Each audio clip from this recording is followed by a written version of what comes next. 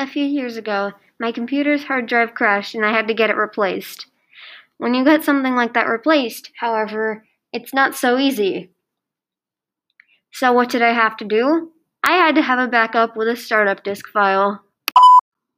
Hello and welcome back to my podcast on Windows technology and cybersecurity, and today I'm going to talk about startup disk files, .iso files, and how you can back up your computer so that whenever malware strikes, you always are ready to use a different machine.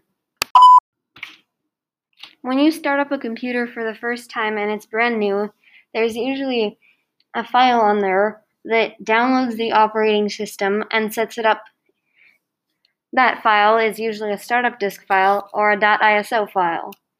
.iso files are images of startup disks, which means that they can be compressed into just one little file, it's usually a couple megabytes, and then be run on any new computer that you get.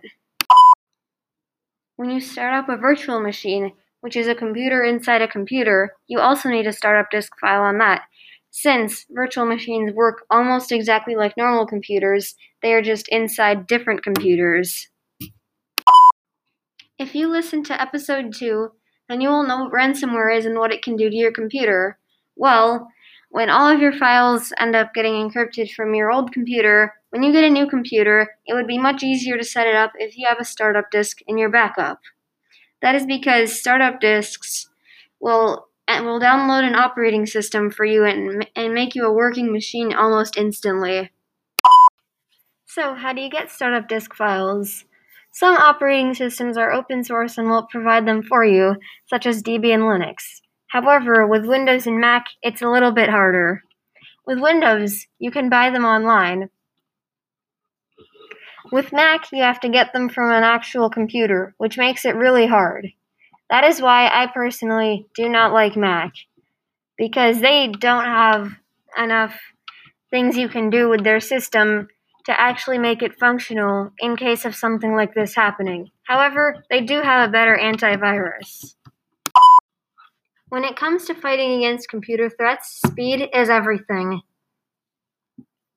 So therefore, startup disk files are necessary if you want to get a new machine up and running if your main one gets attacked by malware.